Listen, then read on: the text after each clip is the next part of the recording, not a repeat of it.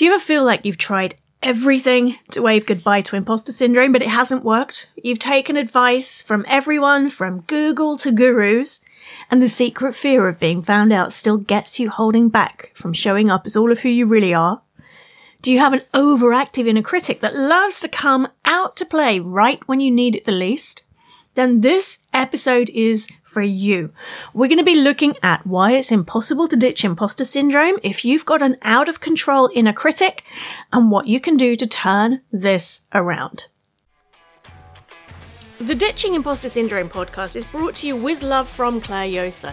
It is bite-sized inspiration for becoming the real you. Practical, science-based, research-backed with a generous dollop of humour and what we call woo power, engineer approved, of course, if you already know Claire. This is to help you to lead with courage, confidence and passion, having the impact your ideas and dreams deserve with less effort and definitely without the fear. As a brilliant first step, if you're new to the podcast, make sure you have hit subscribe so you catch every episode, and take Claire's free research-backed quiz-style assessment to get your imposter syndrome score and a personalised action plan as her gift so you can start turning things around today. Go to ditchingimpostersyndrome.com/quiz, and in the next 3 minutes you'll get your score, your action plan, and be ready to start waving goodbye to imposter syndrome once and for all. So welcome to episode 21 of the Ditching Imposter Syndrome podcast. You can find show notes with the resources and additional materials from this episode at impostersyndromepodcast.fm/021.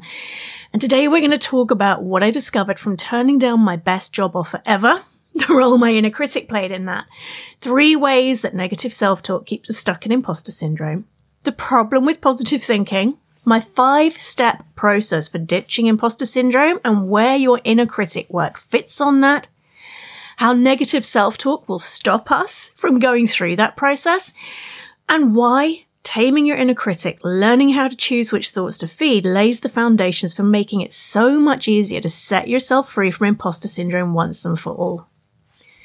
So I remember I was in my mid-20s. I was in engineering. I had got an extremely good degree. I was finishing up on my second job, same company, on the graduate rotation scheme. And I got headhunted back to the organisation I'd worked for in the summer holidays during my degree. And it was an okay job, actually. And I was enjoying what I was doing in Germany. But when the chief engineer found out that I was thinking of leaving, he offered me a job that should have been irresistible. He wanted me to be his technical assistant. I would personally be responsible for reviewing each and every project that the engineers wanted to work on before it was submitted to him for budget approval. And I would travel the world with him, sitting in those technical meetings. I'd also been studying Italian through the company on day release, and I would get to move to Italy. A dream come true. And I turned it down. I turned it down because of my self-talk. I turned it down because of this thing that I had no idea back at the time was called imposter syndrome. 3 o'clock in the morning, every single day after he made that job offer. He must be an idiot. How can he not spot what a complete fraud I am? How can he not realize that I'm just not up to this? I'm not good enough. He'll make a mistake hiring me. If I take this job, then each and every day I'm going to live in fear of that being the day that they find me out and realize I do not belong there. But I drowned out that self-talk the way we do. I convinced myself it wasn't the right time, or it wasn't an opportunity I wanted, and moving back to the UK needed to be my priority, even though, prior to the job offer, it hadn't been. And I turned it down. It's one of my biggest job regrets. And it happened because I had an out-of-control inner critic that I believed more than the chief engineer. So nowadays, a bit of water has passed under that bridge, and I've spent nearly 20 years now specialising in imposter syndrome and supporting people to set themselves free from it. And when I chat with people, I find one of the biggest blocks to truly setting themselves free from imposter syndrome is an out-of-control inner critic. There are 3 main ways that negative self-talk keeps us stuck with imposter syndrome. The first one is every time we have that conversation in our head, particularly if it's tied in with a strong emotion, it creates new neural pathways in the brain and reinforces the ones about beating us up. And it creates a physiological addiction to the adrenaline and cortisol that's fired off by that mind story drama. So the more we think a thought, the more it becomes a habit, the more it becomes our go-to. And unless you use the power of neuroplasticity, totally painless, I promise, to rewire those neural pathways, it is like a dandelion. You can pull off the green on top, but that root is going to find somewhere else to come up in cracks between the paving slabs. The second way is our inner critic loves drama. That cycle, the thoughts fire off the biochemical reactions in the body, the stress response that feed our emotions, that feed more thoughts, that crank up until our inner drama queen or inner drama king is really kicking off. This means that we've got buttons and fast tracks running in our brain. There is a little button that somebody can press that will fire off a cascade of negative self-talk that, if we're being really objective, might seem a little bit extreme compared to what the input stimulus was. That constant repetition of these thoughts and these worries, the what-ifing and catastrophizing, means this becomes our go-to. It is a fast track. It's hardwired in the brain. And unless we clear that out, those buttons are still going to be there, no matter how much mindset work you do. Then there's another aspect. One of the ways I define imposter syndrome is the secret fear of others judging us the way we're judging ourselves. So if we catch ourselves having a thought, beating ourselves up, judging ourselves, we risk judging ourselves for having a thought about judging ourselves, about being scared about other people judging us. And so it reinforces the imposter syndrome. It quickly becomes a spiral. Now, there's a problem with positive thinking, and there's going to be more on that in next week's episode, which is 3 reasons why positive thinking sucks and what you could be doing instead. So I don't want to spoil the surprise on that. But in its simplest form, if we just try and paper over the cracks with some positive affirmations and a bit of mindset work, but all of that neural pathway stuff is still running, and we've got the body being addicted to the adrenaline, the cortisol that it creates, and we've got the emotional set point habits running that feed more of those thoughts, then it's like scattering vegetable seeds on weedy land. They don't stand a chance. So how negative self-talk gets in the way? Well, I've got my 5-step process for ditching imposter syndrome, which is what I teach in the Ditching Imposter Syndrome book and on my Stepping Up to Lead program. The first step is clearing out the imposter syndrome myths, which is really important because if we think it's incurable or we need it to perform and all those other myths, then we're going to self-sabotage clearing it out. If you think the myths might be getting in your way, by the way, I have a training that you can do, a 5-part training to discover what your myths are, which you can find at clairejosa.com/myths. So that is the first step of my 5-step process. The second step is taming your inner critic. This is not about going to war. You cannot fight away a negative thought. If you go in there and try to get rid of a negative thought, you're giving it your attention, your focus, your energy. All that's going to happen is a conversation where it tries to win, because at its simplest essence, negative self-talk is trying to keep us safe, even if it feels like a pretty screwy way of doing it. So taming your inner critic is about learning how to press pause and choose which thoughts to feed, so that very quickly, in 60-second chunks, you can start to train your inner critic to become an inner cheerleader without whitewashing, without pretending it, without faking it. Taming your inner critic is absolutely essential because step 3 is clearing out our hidden limiting beliefs, fears, and excuses.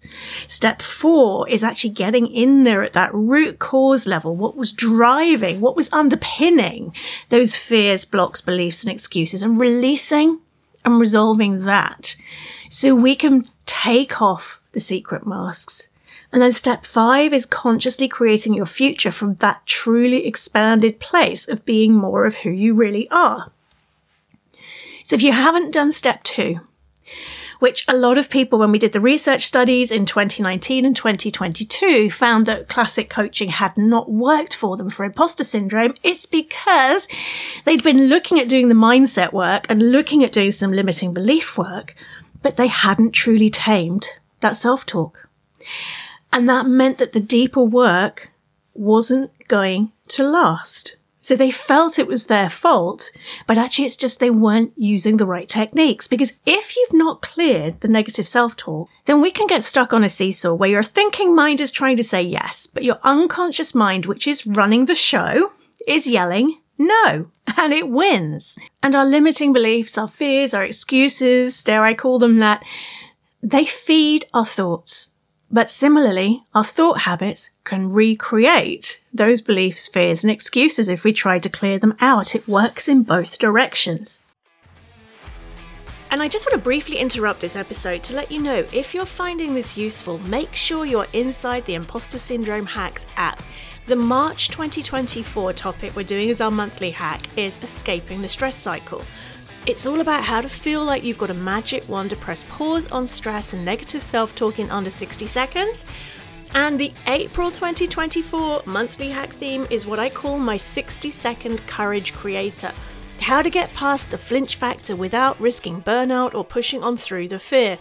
To get these, if you're already a Courage Club member, just pop into your Imposter Syndrome Hacks app, click on the courses tab, and you will see the monthly hacks training.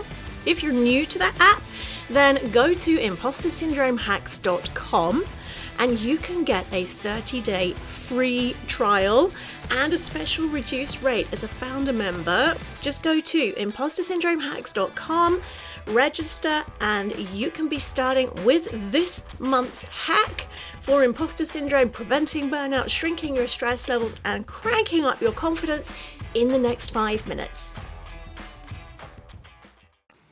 So when you're taming your inner critic, you are literally learning how to choose which thoughts to feed.